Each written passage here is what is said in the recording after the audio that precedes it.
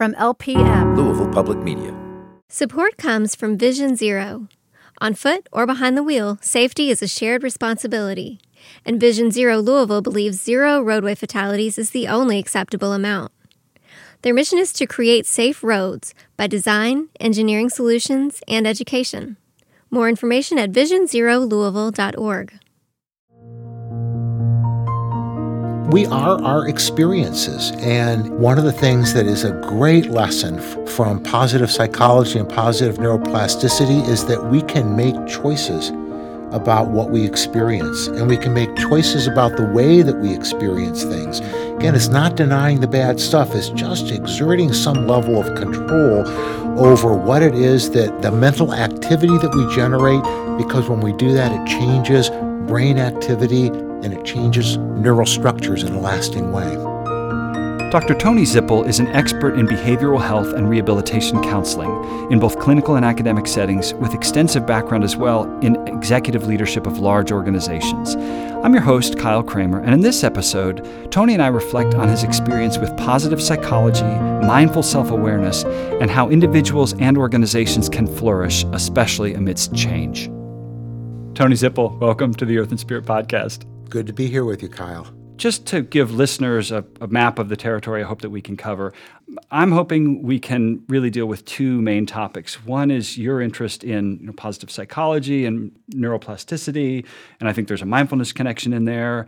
And then you also, as we'll get into, have a long career in executive leadership of large organizations. And so I think a lot of these principles that we'll talk about in the first part of this conversation will hopefully apply in the realm of organizational leadership. So whether a listener is an individual just looking for flourishing and well-being and navigating life skillfully and well, hopefully there'll be some resources in here. And likewise, if that listener is a member of an organization or a leader of an organization, we can hopefully offer some good content. I think we can do both of those. Excellent. All right. Well, in order to get started, if you wouldn't mind giving folks a little bit of background about yourself. And I'm a fan of David Brooks. I don't know if you know him as a writer, but he has this distinction between resume virtues and eulogy virtues. And I wonder if, by way of introducing yourself, obviously, talk a little bit about the resume virtues, what's your professional path looked like, but especially because this podcast likes to go deep into inner life and inner motivations, I'd be very curious to hear what sorts of compass points you've had or have developed through your personal and professional journey, whether those are core values, key virtues that have had to come to the fore in your life or been shaped in particular ways by your experience, and maybe mentors, things like that. So I guess this is a really juiced up way of saying, Tony, tell us your story. Yeah, it's an interesting question to think about the connection between those. I grew up in a family where my father was a smart, caring, formidable guy. He was a high school guidance counselor. And for his career, he worked with a group of students in the high school that, nobody else really wanted to work with.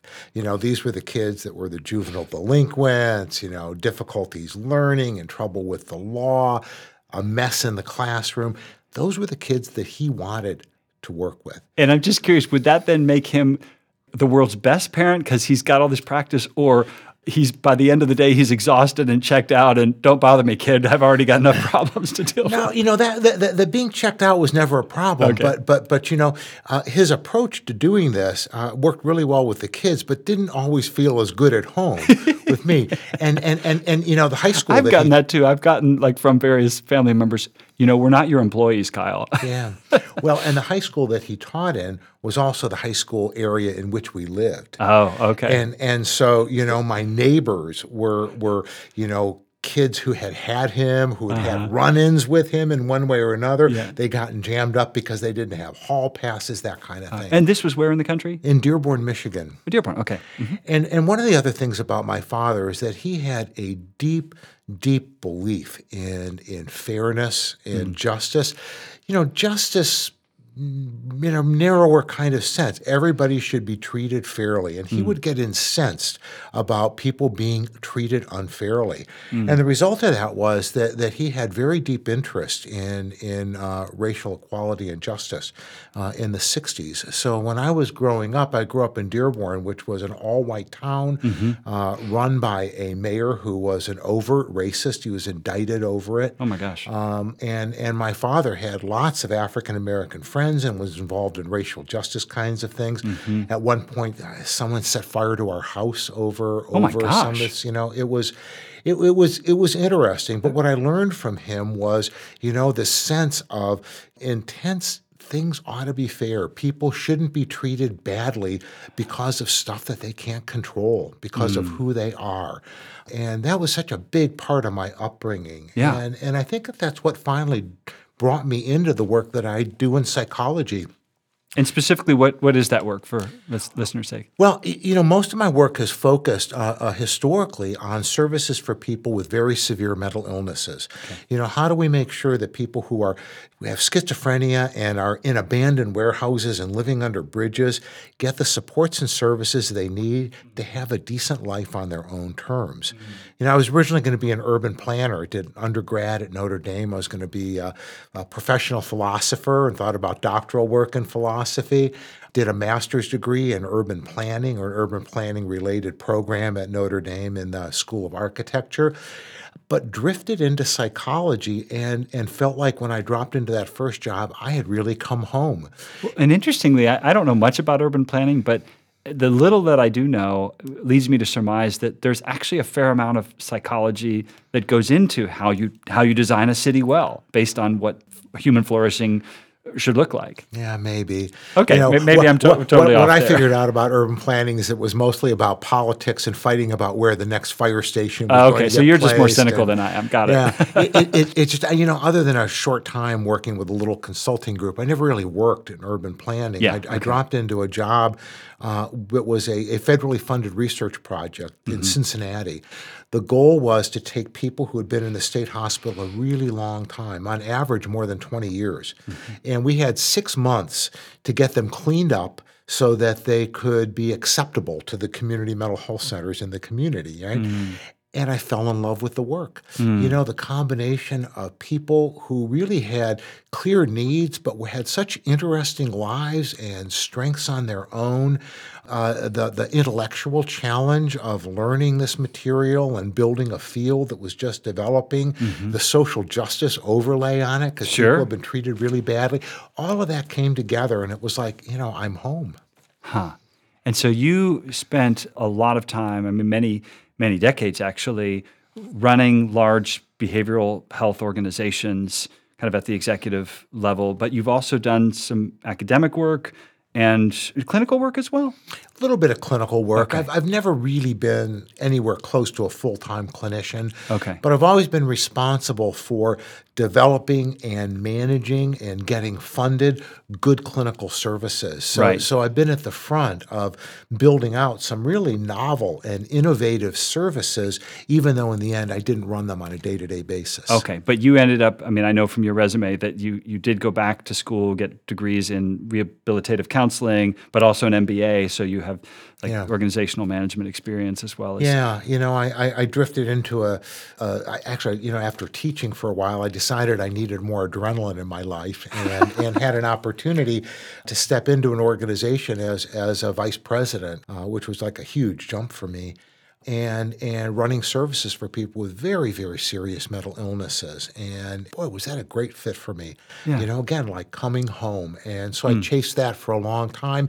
And as you said, I went back on an MBA so I could, hone my management skills along the way. Yeah, because what I'm learning and over many years of running a very mission-driven organization is, yes, you need passion for the mission, as you clearly have and have had with behavioral health services. But passion isn't enough. You have to have the skills of running organizations well. You can't get by just on good intentions. So I hope in the latter half of our conversation we'll be able to unpack that a little bit. You got to be able to keep the staff around. You got to be able to pay the bills. Yes. And have to have a few dollars left at the end of the year. No margin, no mission. Amen. Amen. Well said. That is a common refrain around here.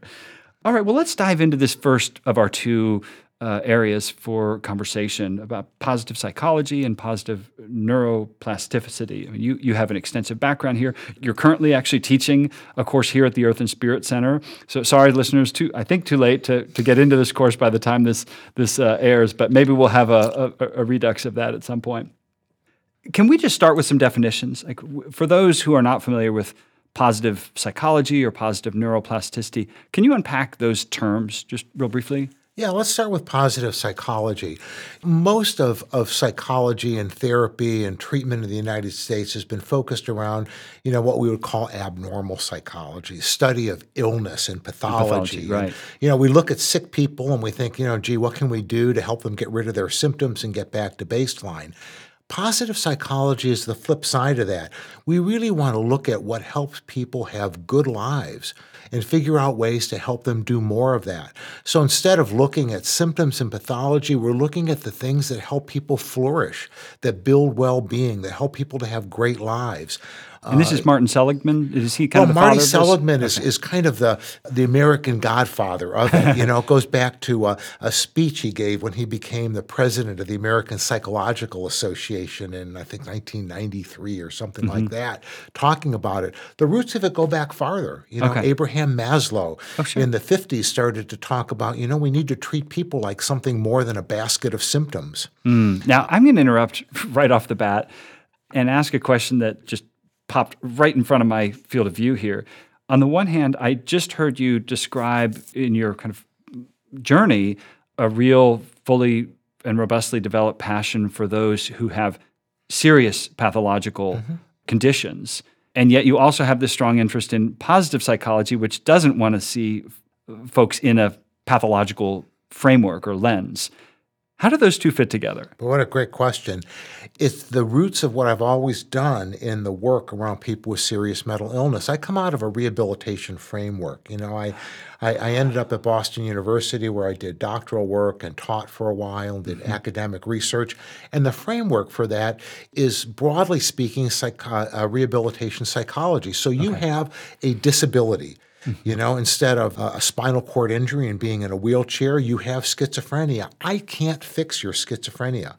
Right. You're going to have to figure out, your schizophrenia and having a life in spite of the fact that you have this disability. And a flourishing life, right. That's right. Can I help you with skills and supports so that you can take your life back, so that you can have a good life on your terms, live in the kind of place that you'd want to be, have a job, go to school, have friends and family. Even though you have this quote-unquote pathology. Even though you have a disability. Got it. Okay, that helps a lot. Thank you. Yeah, we did that years ago with things like, people with who are deaf and hearing impaired or people who are blind. We used to stick them off in special places and say, your life is over. But we figured out, with skills and supports, people can have real lives. How can we help people have great lives in spite of the fact they have a disability? And positive psychology is a lot like that. We're focused on strengths. We're focused on building what it is that people can work with so that they can have great lives in spite of the fact that not everything's working for them. Right. And let's just be clear.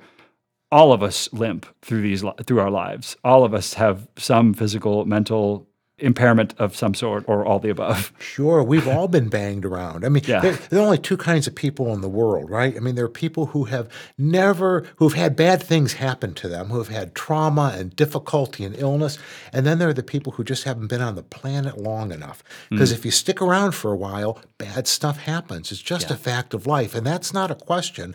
The question is, can we build the inner resources that we need? Yeah. Can we generate the supports we need to have an authentic, genuine level of happiness and a good life in spite of the fact that bad things have happened? Yeah. Well, I hope at whatever point in this conversation we will circle back to that idea, because I would certainly need any tips and tricks and support that you might be able to offer, and certainly would hope that for our listeners as well. But as usual, I interrupted you. So you were talking about positive psychology, and then you were also going to talk about positive neuroplasticity. Well, I was going to say about positive psychology that the roots of this go way back. Yeah. I mean, Aristotle talked about eudaimonia, right? Yeah, what is it that we need to have a good life, And so people have struggled with this in philosophical levels for a long time. Philosophy and psychology kind of merged in funny ways as you get into the 19th and 20th century. And we lost in psychology a lot of our focus on these positive things. There was a study that was done of psychology journals where they looked at the ratio of pathology-oriented articles to positive-oriented articles. And no surprise, there were vastly more articles about pathology than there were about what do we do to have good lives. So this positive psychology is focused on that. Excellent. And what about positive neuroplasticity? Yeah, probably a lot of the listeners know a little bit about neuroplasticity. We've kind of figured out that our brains actually do change. We used to think that your brain is kind of fixed and that it doesn't really evolve. But what we I think my kids still think that of my brain. Yeah, it's probably true that a lot of people think about mine as well. But they do evolve. Yeah. And they evolved in response to experience. And so, if you want to be more compassionate, you have more repeated experiences of compassion, because what that does is it builds those neural channels and connections that make experiences of compassion more accessible to us. And the more accessible they are, the more we see it, the more we see it, the more we're like it, the more we're like it, the more we see it. It creates these virtuous cycles. Yeah. So in positive neuroplasticity, we're trying to create frameworks and interventions that help to shape the brain in a way that makes these positive experiences more accessible.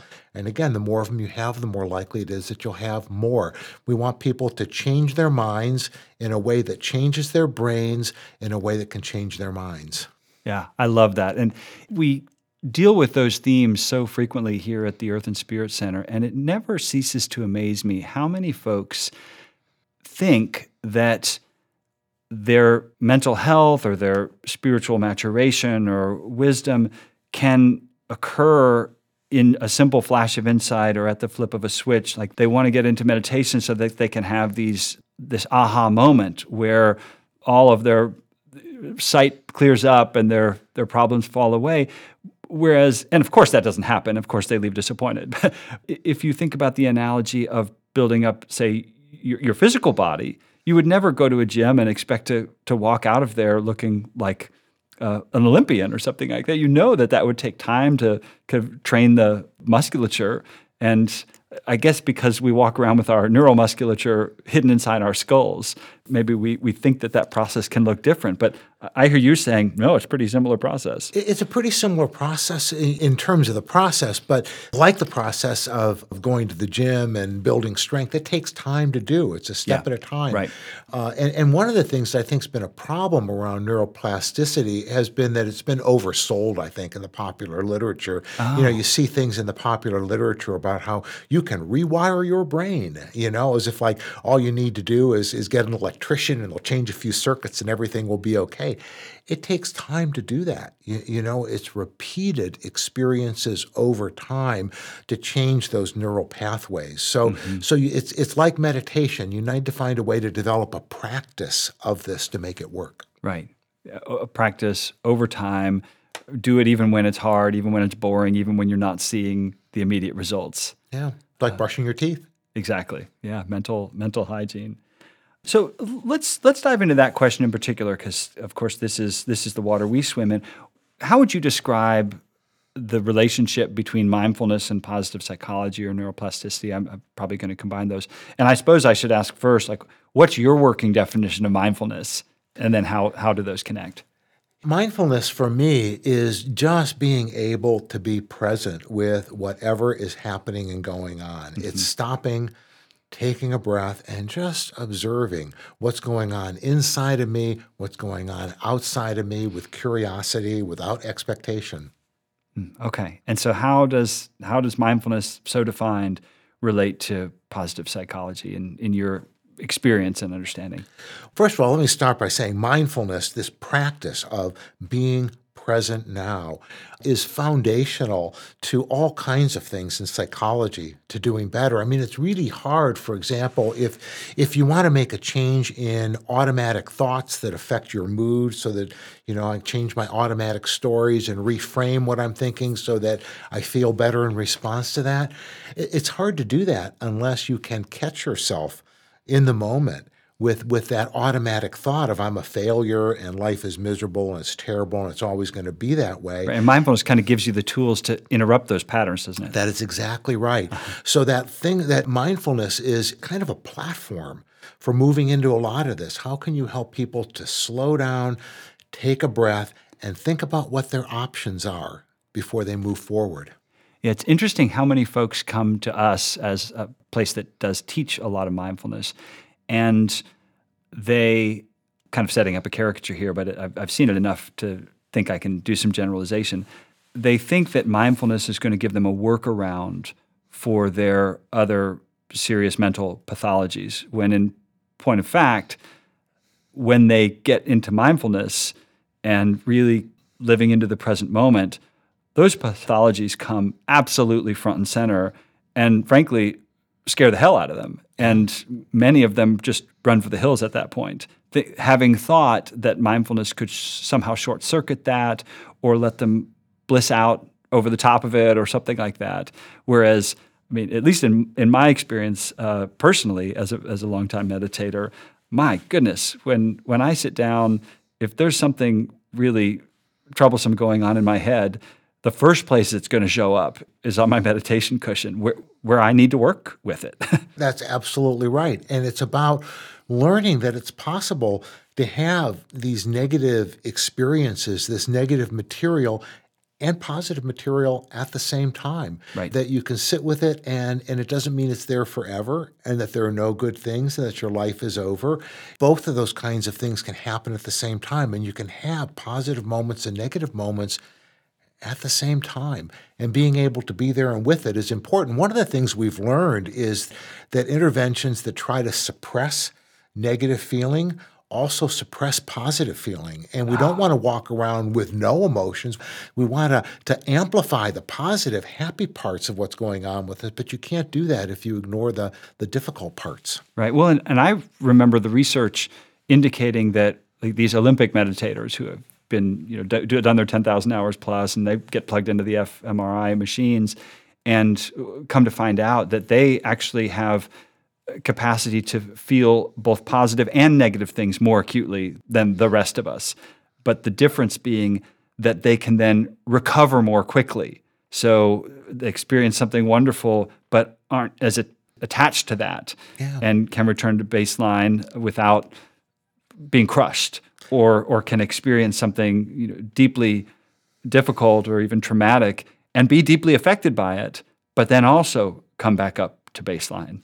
In more, Buddhist terms, it's finding ways to avoid the second arrow. Yes. I got hit with that first arrow, and it really hurts, and it's terrible, and it's miserable, and I wish it hadn't happened. And as you say, it does happen to all of us. But, now I'm worried about the blood on my shirt, and what are other people going to think, and I'm going to get to my meeting, all this secondary stuff that happens. That shoots the second arrow, right. So how do you avoid all of that secondary injury associated with it? It's a way, in a sense, of teaching distress tolerance. If we can learn to do this well, we can learn better distress tolerance. Yeah, that's a great segue into a question I wanted to ask, because I don't think I've ever had anyone on who has this specific expertise that you do in positive psychology.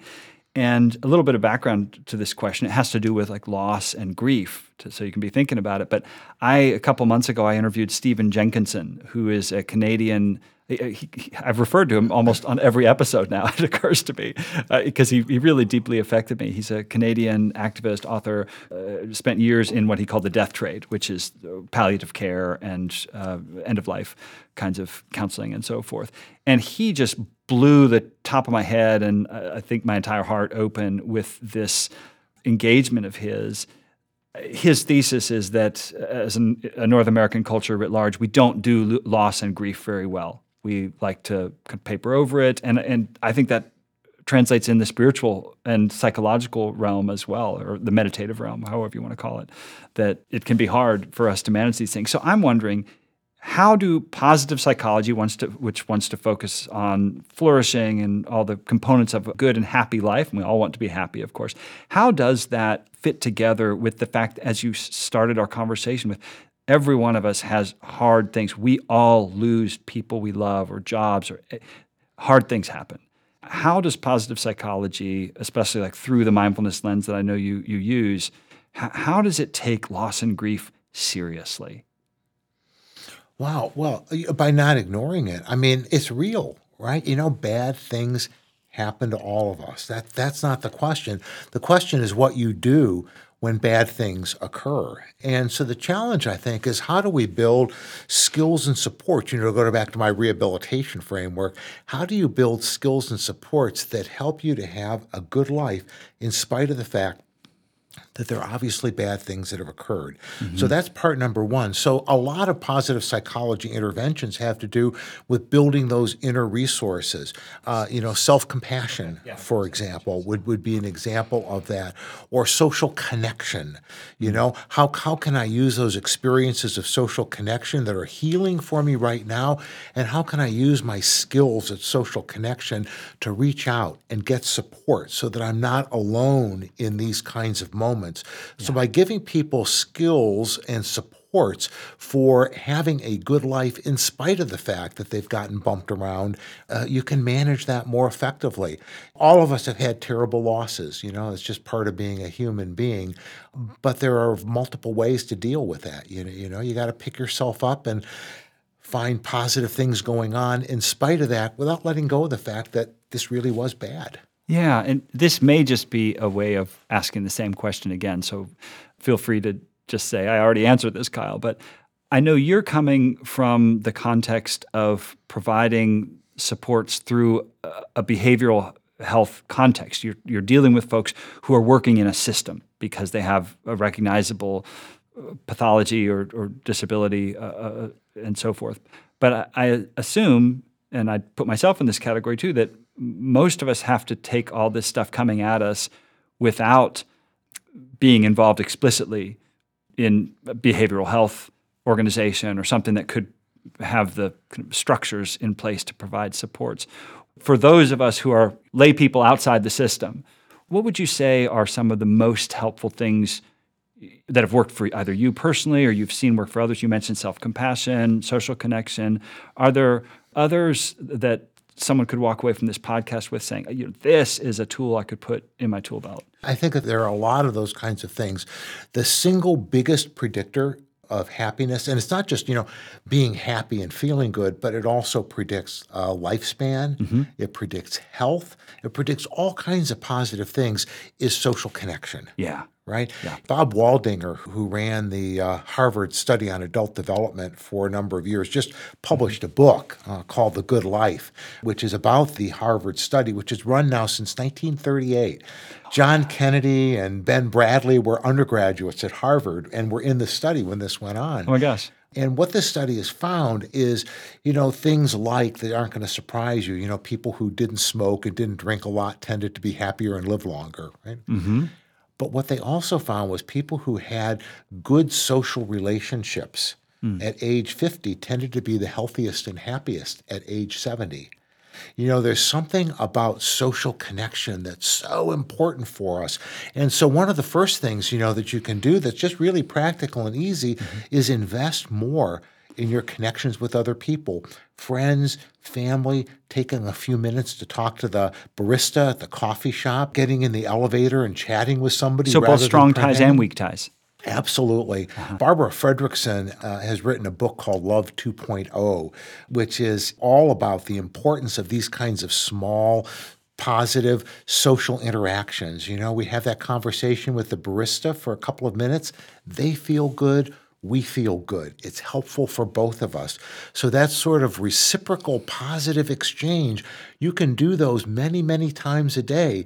Every time you have contact with another person is an opportunity to have that kind of exchange or to pretend that they're just, kind of a robot and you don't really interact with them. Well, and unfortunately, it seems to me that a lot of us tend to be in workplace cultures that, for lack of a better term, want to grind us up and spit us out and don't necessarily give us the bandwidth to cultivate these kinds of social connections. If we're being asked to be on call, a slave to our email at all hours, it's harder to say, I'm done with work at 5 and I'm actually going to go to the intramural soccer club now. It is harder, but we always have a choice. Yeah. There are always things that we can do that can make it better. No matter how tough our situation is, there's always something that we can choose to do that makes it incrementally better or worse. I have hope here, actually, as cynical as I may sound and cynical as I may be to whatever degree. I also think, particularly with COVID and with the millennials and Gen Zers kind of entering the workforce or being in the workforce in more prominent roles, that there's more capacity to hold up these other values, even in organizational life, than there might have been, say, for the Gen Xers or the boomers, where work was absolute king. I mean, a lot of folks just don't want to go down that road anymore. Well, I think that's true, but the flip side of it is also true. We live in front of screens, and that can be really isolating. Yeah. Having friends on Facebook is not the same thing as having real friends, for example. Yeah. Bob Putnam, a number of years ago, looking at big data, wrote a book called Bowling Alone. Mm-hmm. And, the title comes from, more people in the United States are bowling than were bowling 50 years ago or something like that, but we're all bowling by ourselves. Fewer people are bowling in leagues than they used to bowl. So there's a way in which social connection and social capital has deteriorated in the United States. And I would suggest that one of the most important things we can do for our well-being, health and happiness, for doing well and building resources to face challenges, is that we can build stronger social connection in big and in small ways. Beautiful. Well, I'm all in on that. You have my vote, even though I'm worse at it than I wish I were. Well, one other thing I want to mention is just, being able to generate and stay with positive experiences. Rick Hanson, who has focused a lot of his career on this issue of positive neuroplasticity and how do you build it, and I owe a lot to in terms of his teaching. Mm-hmm. Rick has created a way to say to people, look, you can have a positive experience at any moment. That you're having lots of them right now. You've got plenty of oxygen to breathe. You've got a chair that you're sitting in and it's keeping you off the ground and defying gravity. You have lots of positive experiences right now, and you can generate them. There are things that happened to you last week that might happen next week. There are things you can imagine, things that happen with friends, all kinds of mental positive experiences that you can have. Question is, can you take those experiences and install them in a way that creates neural change? Well, and can you see these experiences through a positive filter in the first place? Because everything you just described, for example, me sitting on this chair, are things that we could quite easily take for granted and see as neutral, not notice at all. But it sounds like you're saying you can make a positive experience out of a much broader range of experiences than one might suspect. You don't have to win the lottery. You don't have to have the perfect job or not have the flotsam and jetsam of life come at you. You can... Yeah. We're not making them positive experiences. They are positive experiences. We're just, to go back to mindfulness, we're slowing down and noticing them. We're paying attention to them. And it's not just having the experience that's important. It's being able to enrich it and absorb it. So can you stay with that positive experience for just a few breaths? I assume like a gratitude practice would fall into that category, right? Yeah. Gratitude practices are really rich ground for this work around positive neuroplasticity. Recognize something good and not just say, oh, that was nice, but what were the features of that? How can I make that a bigger, brighter, bolder, more intense experience in my head? Hang on to it for just 2, 3, 4, 5 breaths. Let it really sink into me and be a part of me.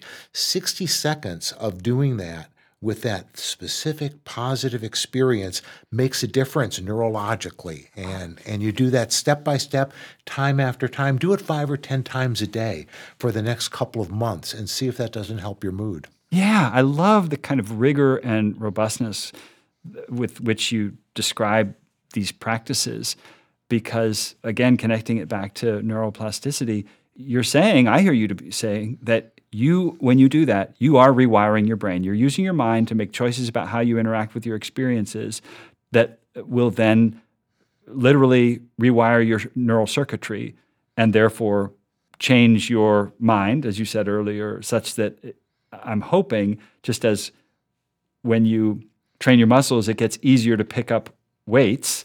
It would be easier then in this case to see the positive in an experience, to show gratitude. It seems like there's a virtuous cycle here. Yeah, I had the good fortune to do study a couple of times with Tal Ben-Shahar, who is he got famous for a while. He taught a class at Harvard on happiness, and inside of a few years, it became the largest course ever taught at Harvard. And I don't know if she took his baton, but I think she's actually at Yale. Laurie Santos, yeah.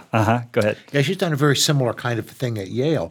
And Tal has done a lot of teaching now. He actually has a master's program in happiness studies, deep into positive psychology, but using happiness as an organizing construct for that work. And one of the things that Tal likes to say is that when you appreciate the good appreciates. I've heard that. I love that. Right?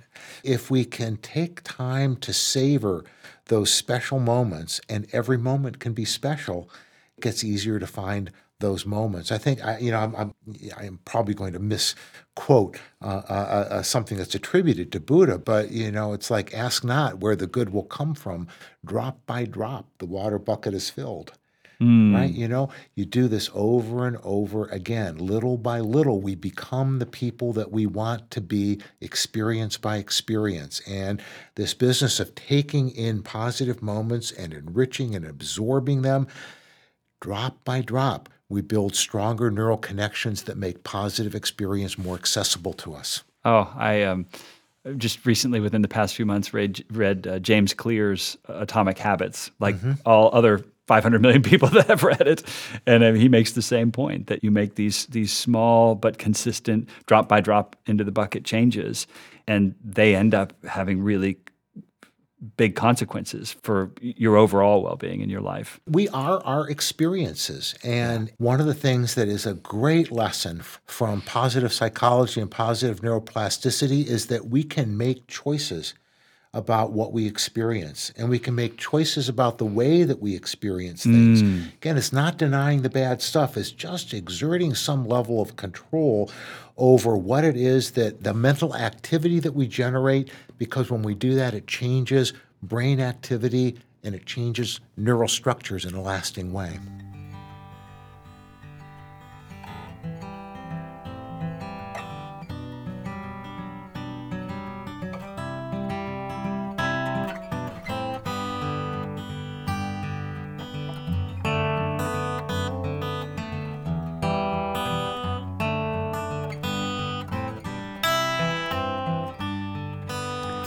Well, Tony, thank you. I so appreciate this first bucket of our conversation and a lot of helpful insights about positive psychology and neuroplasticity.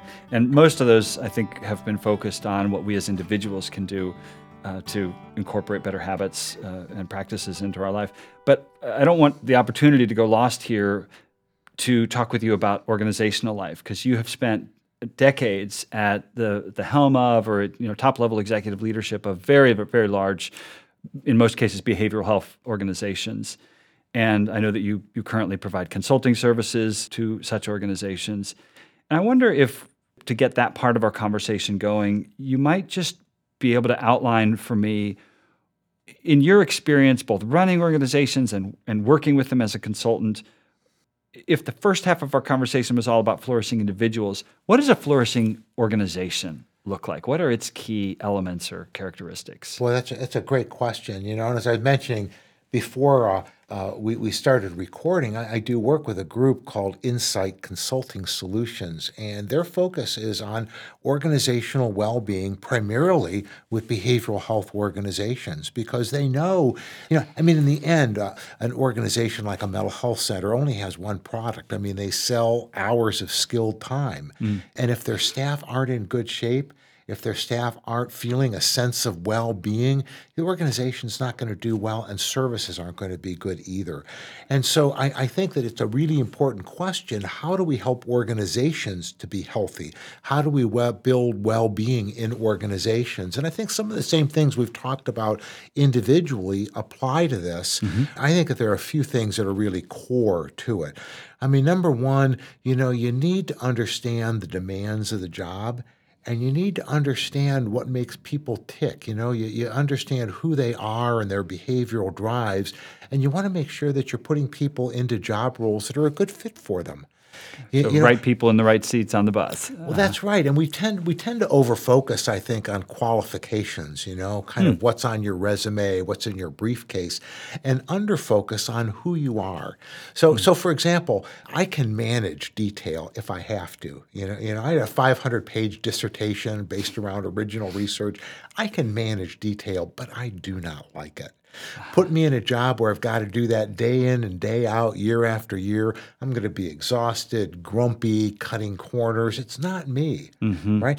Put me in a job that really is a fit with who I am, and I can flourish. So I think the first step is to find a process for helping to identify what's really required behaviorally, dispositionally in that position, and try to look under the hood with people and find people that are a good match for that at a personal level, not just at a resume level. Okay, and I know that you have experience, first of all, also running an organization on a much smaller scale, but recognizing that if you don't have the right people, you don't have much. Can't do it. Yeah, but finding the right people is not an easy thing. And I know you have experience with something called Predictive Index, which to my understanding, I have some familiarity with it, but it's a tool of both self-awareness and an awareness of the skill sets and needs, gifts and talents, et cetera, of your workforce. Can you maybe say a few words about how PI or similar kinds of tools can help ensure that if one of these key characteristics of a flourishing organization is having the right people in it doing the right things, how does PI and how do similar tools help? Yeah, think of Predictive Index as a platform for doing a range of things around optimizing talent in an organization. There are three basic assessments, right? There's a behavioral assessment that looks at the underlying drives of individuals. There's a job assessment that helps you to look at what the behavioral drives are that you ideally want to see in every role in the organization. And then there's a cognitive assessment, which is, think of it as a measure of problem-solving speed. How quickly can you take in new information and use it? So if I can look at a job and I can say, I'm looking for, I'll give you an example, a million-mile truck driver. I want a truck driver who's going to do great driving safely, 1,000,000 miles and 10 years without a ticket or an accident.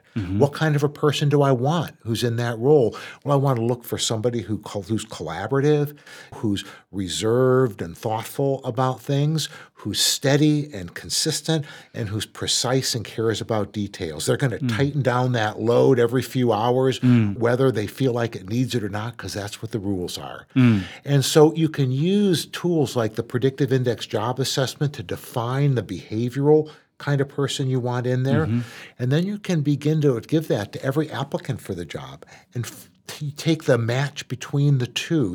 How close is this person to a good fit there? Where are the areas of alignment? Where are the areas of potential misalignment? So it increases your hit rate, especially if you add the cognitive assessment that I know this person's quick enough to do whatever the job is required. Doing those things increases your hit rate for getting an optimal person on the job by more than 50%.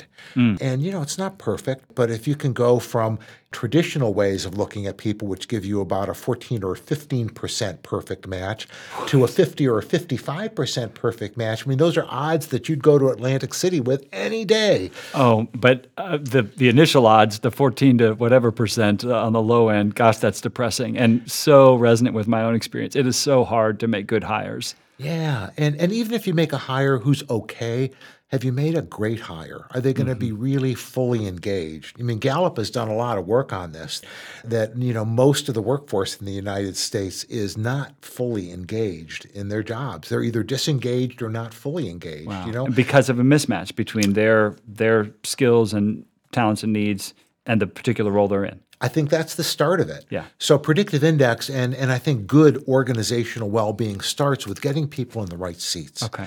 And Are there then any other the key second elements? start of it is you need to coach and supervise people the way they need to be coached and supervised, right? I mean, Again, referring probably to predictive index. the predictive index helps you do that, or something right? similar. Yeah. I mean, you know what the golden rule is, right?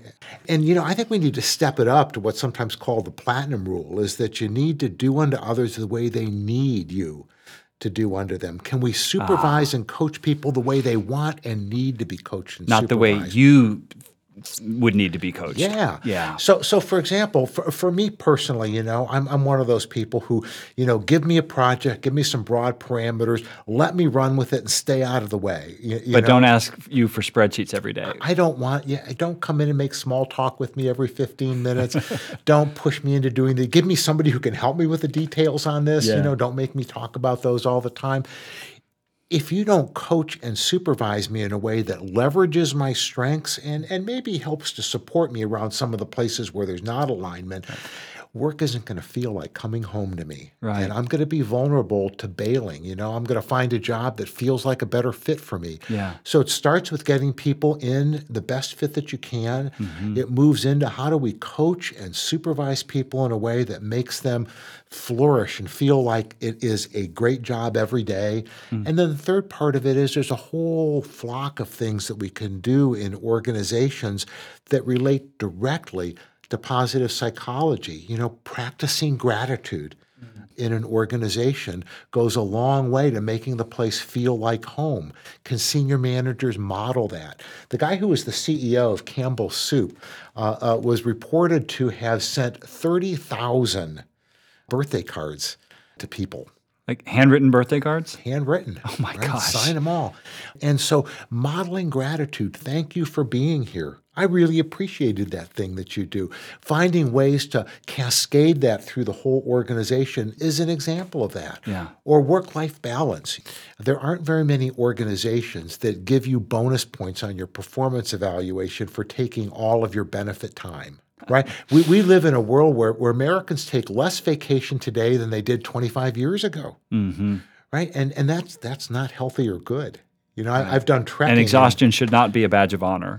Should not be a badge of honor. And in the long run, we get burned out and crispy and disengaged, and we figure things will be better in a different job, and we go someplace else. So we want to reward people for taking good care of themselves. Yeah. And part of that might be I'm docking you in your evaluation because you haven't taken enough benefit time. You've left vacation time on the table. I'm ordering you to take more time off, not because I want to get rid of you, but because I care about you. We don't do much of that. There are really simple things we can do, like better food in the vending machines and working on physical health and giving people little bonus points and prizes for going to see their PCPs for regular checkups and getting immunizations and that kind of thing, going to the gym. Right. All of that stuff counts, but all of that work that we can do too around gratitude, around balance between work life and home life, around fostering social connection. When organizations create space and time for employees to learn about each other and be with each other, that's not wasted time. That's building a strong organization. A group that I've worked with, for example, in their team meetings, at the beginning of each meeting on a rotating basis, someone spends 5 minutes just talking about something interesting going on in their life right now. Yeah. Right? So that people get to know each other. Or, the intervention called 36 Questions? No. You'd love it. There was somebody who had this wonder about whether you could take two strangers and you could make them feel close to each other by asking a series of structured questions that get progressively more intimate over time. And by the way, it works really well. And a game you can play with friends and family and that kind of thing. Okay. But I know an organization where at the beginning of each staff meeting, they take one question. They go around the table with it, and everybody spends 30 seconds, just giving an answer to it. So it takes them like 36 weeks to work through this. To achieve a much higher level of intimacy with each other. Yeah. So taking time to build social connection and celebrate and appreciate each other at a personal level, that does all of that good social connection stuff. People with best relationships at 50, healthiest and happiest at age 70, right? Reduces absenteeism, reduces health insurance costs, so investing in those kinds of positive psychology things that we know make a difference can pay off organizationally as well. But it does take a good leader to recognize the value of those things aside from or in addition to the profit and loss statements and the balance sheets and all of the machinery parts that make an organization run. So I wonder if you could speak a bit about, if we've been talking about the characteristics of a healthy organization, obviously healthy organizations require healthy leadership and healthy leaders. What kinds of examples can you think of a healthy leader? What sort of characteristics might that person embody? And I've confessing here, looking at my notes, I read many of your blog posts, and you've quoted here the Dalai Lama as listing mindfulness, selflessness, and compassion as some of the top qualities of good leaders. Is that your go-to list still, or are there others you would subtract or add? What does a good leader look like? Well, I think that those are important. I mean, first you've got to be competent. You've got to have the right stuff in your briefcase. That's just table stakes, right? You got to have the smarts to do it. You've got to have the experience. You've got to have some been there, done that. You have to have training. So having the right resume is foundational to it. You have to be qualified for the job. Yeah, I don't want to say you can just take somebody off the street who's well intentioned and drop them into a complex job and have it work. It doesn't happen that way. But beyond that, I think that you need leaders who are lifelong learners, who are willing to connect in a real way with their staff and learn from the experience. I think you need people who are open to failure and have a good sense of being able to generate some level of self-compassion. None of us are perfect. And if you run around trying to act like you are and defend against ever making an error, people seeing you as weak or having made a mistake, you make all kinds of mistakes along the way. One of the things I think in senior leadership that is a problem is that as you're coming up in an organization, you make progress through the ranks by generating lots of push. Right? I'm going to take this on. I'm going to make it happen. I'm a go-getter. Lots of push in your makeup that gets you to a certain point. But when you get to a certain point, decisions become more ambiguous. I've got to make a decision, and I might not know for 3 years whether it was the right decision or not. There's no right or wrong answer clearly for this. Complexity is bigger. I need to find a way to pull people with me as opposed to push strategies.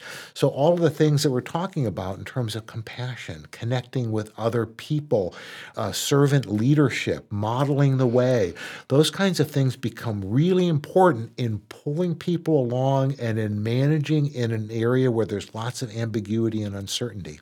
And change, yeah. I mean, I experienced that myself, certainly having shepherded this organization through COVID and many other transitions. I love this distinction you make between strategic planning and strategic doing, where you, as I understand you, have a little less confidence in the shiny, newly minted 3-year strategic plan, given all of the exigencies of life and the fact that we are so poor at predicting what's actually going to happen.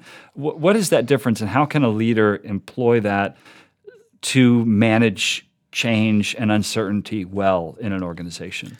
Yeah, I think as the external environment gets more unstable and less predictable, being able to do a 3-year strategic plan is like, well, man, that's nice. Maybe you have to do it, but do you really think you can predict what the right place is going to be for you to be 3 years from now?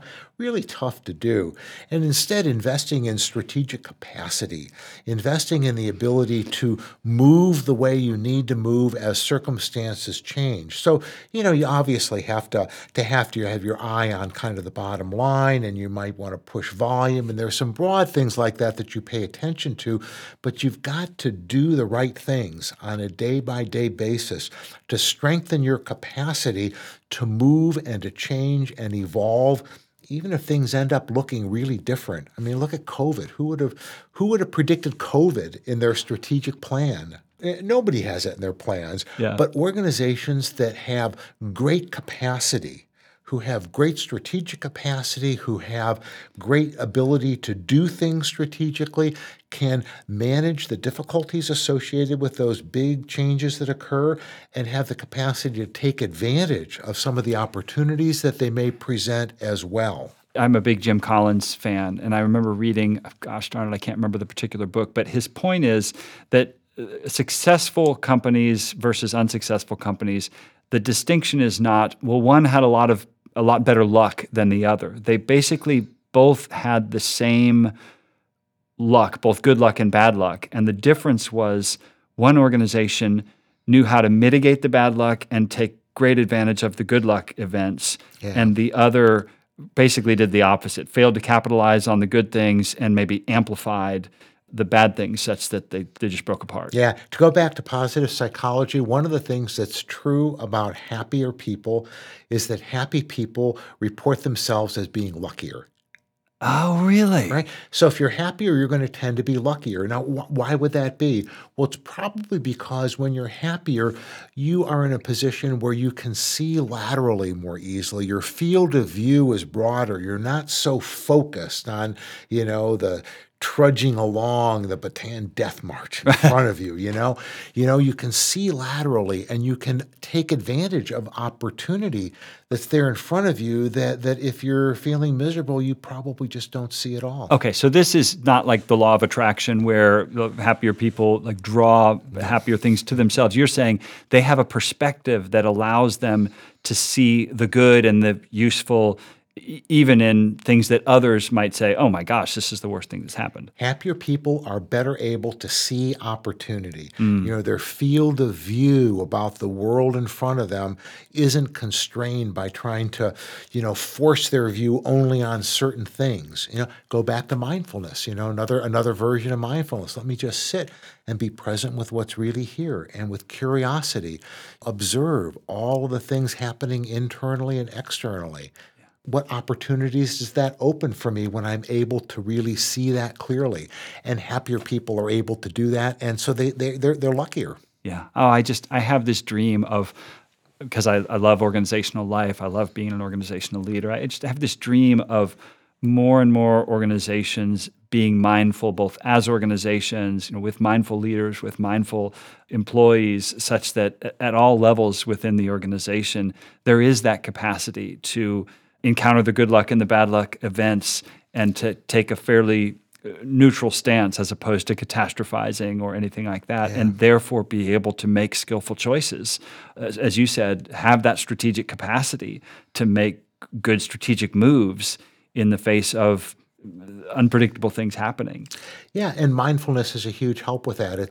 Jon Kabat-Zinn with mindfulness-based stress reduction has been working those fields for a long time. David Allen, who has carved out a giant career on personal organizing, people, talks about the metaphor mind like water.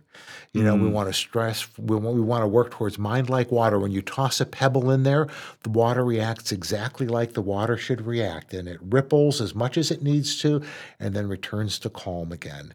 Can we do that with our minds? And that's so important in the workplace. Can we react appropriately, not overreact, not underreact, and settle back down when we need to?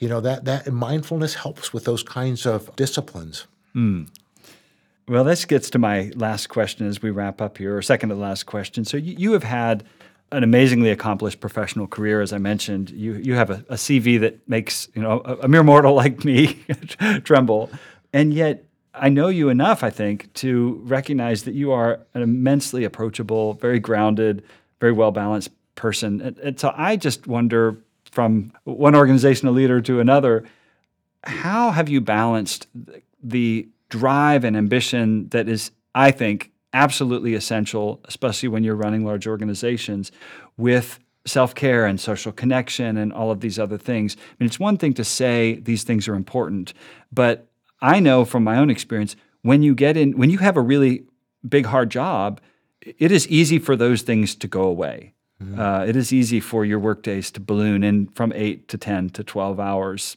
6 days, 7 days a week.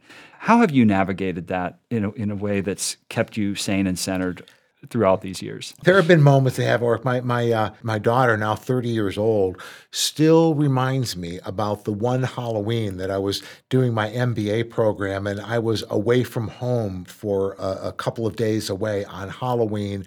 Oh, and you lost daddy points for that. 8 years old, I Ooh. didn't take her out that Halloween. She had to go out with my wife. She still tells me about that. Oh boy. So Okay. it was far from perfect, but I think that there are a couple of things that were really helpful.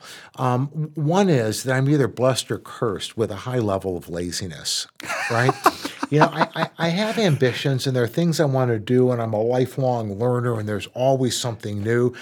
But at the same time, I've learned that I can cut corners in places Oh my because gosh. if I'm gonna be doing all this cool stuff, I can't spend too much time like wasted doing something I didn't need to do. So you don't obsess too much. I try not to. Because I was going to obsess say, about it. I look at your CV. That is not the CV of a lazy person, but Well, correct me. I just finished a book chapter for someone on talent optimization and organizational wellness, and I could perseverate about that book chapter forever, and I sort of worried about it for a while, but actually sitting down to writing it, it was 2 or 3 hours to write the thing, and a little bit of back and forth with edit, and it's done. I mean, that's really all the project is only 3,000 or 4,000 words. It's not that much. Yeah, done is beautiful, right? And I don't have time to spend, wordsmithing every word in it. And in the end, it's not going to be any better if I spent 6 times as long doing it. Or not much better. Not. I mean, there's a diminishing return on investment there. Yeah. It might not be any better, right? Yeah, good point. Some Or stuff could would be change. worse. It might be worse, right? Yeah. So I've learned a lot about cutting corners and being lazy in a constructive way. Another way to put it maybe is I'm really good at prioritizing effort, and I think that that's important. The second part of it is, it goes back to comments I made earlier about my father and my mother. We were a really close family. I have 4 siblings and lots of cousins and aunts and uncles. Family connection was really, really important, and always did that with family and kids. That was so much a part of it. And my kids, will talk about me being present, but sometimes me being present was, I'd be sitting in my office on a Saturday, and they'd be hanging out at the office with me, cruising the kitchens all through the building to eat the little moo cow creamers, and having a blast and drawing on the whiteboards and leaving messages for my coworkers on the whiteboards. So they were part of my life. So my life was, my work life, home life boundaries were really pretty permeable. But in a healthy way, it sounds like. I think in a healthy way. Okay. And I was also lucky enough that my wife was in the same business. She was just recently retired, but a very high-level psychiatric nurse, clinical researcher, taught at multiple universities, and so it was part of the dinner table conversation too, growing up. Right, you were rowing in the same direction. Oh, I have 2 quotes that are coming to me now because they are on little Post-it notes taped to my computer screen. To your point, mainly about strategic laziness. Don't remember the attributions for the one, but it's like the world does not reward perfectionists; it rewards people who get things done. That's right. And then a quote from Lao Tzu, which is, "Nature does not hurry, but all is accomplished." Both really, really good quotes. Not letting the perfect be the enemy of the good is another version of that. There's lots of things to do, lots of things I want to do, always new frontiers. As a manager, new programs to put up, new groups of people who need services that have been ignored along the way. So much to do. We can't afford to spend endless amounts of time on any single project. Let's get it done. Let's get it to work. Let's celebrate that, and then there are other things to do. Well, Tony, this has been a delight. Tell us how folks can connect with you. As we mentioned at the top of this conversation, you have stepped back from your organizational leadership work, but you do a lot of consulting, et cetera. How can folks connect with you and your services? So the easiest place to get a hold of me, and it's easy to remember, is tonyzipple.com. So I've got a website that's focused on my work related to positive psychology and positive neuroplasticity. So you can find me there. Got contact information there. You can set up an appointment to chat. I love to talk shop with people. So, people tag me and set up a quick time to talk. That's always a good thing. The other main place that I'm connected right now is Insight, INCITE, Consulting Solutions. And Insight Consulting Solutions is that little boutique consulting group working on organizational health with community behavioral health organizations. And insightconsultingsolutions.com, you'll find me there as well. Well, Tony, I have so enjoyed talking shop with you, and this has been very helpful for me. I know that it will be for the listeners as well. Thank you for this great conversation and for all of your great work. Pleasure to be here.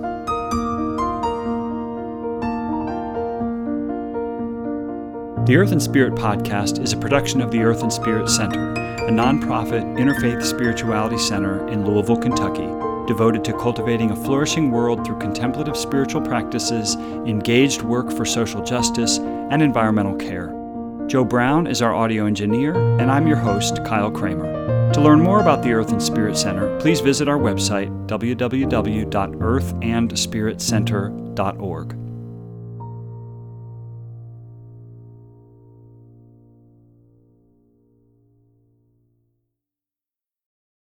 Support comes from Vision Zero.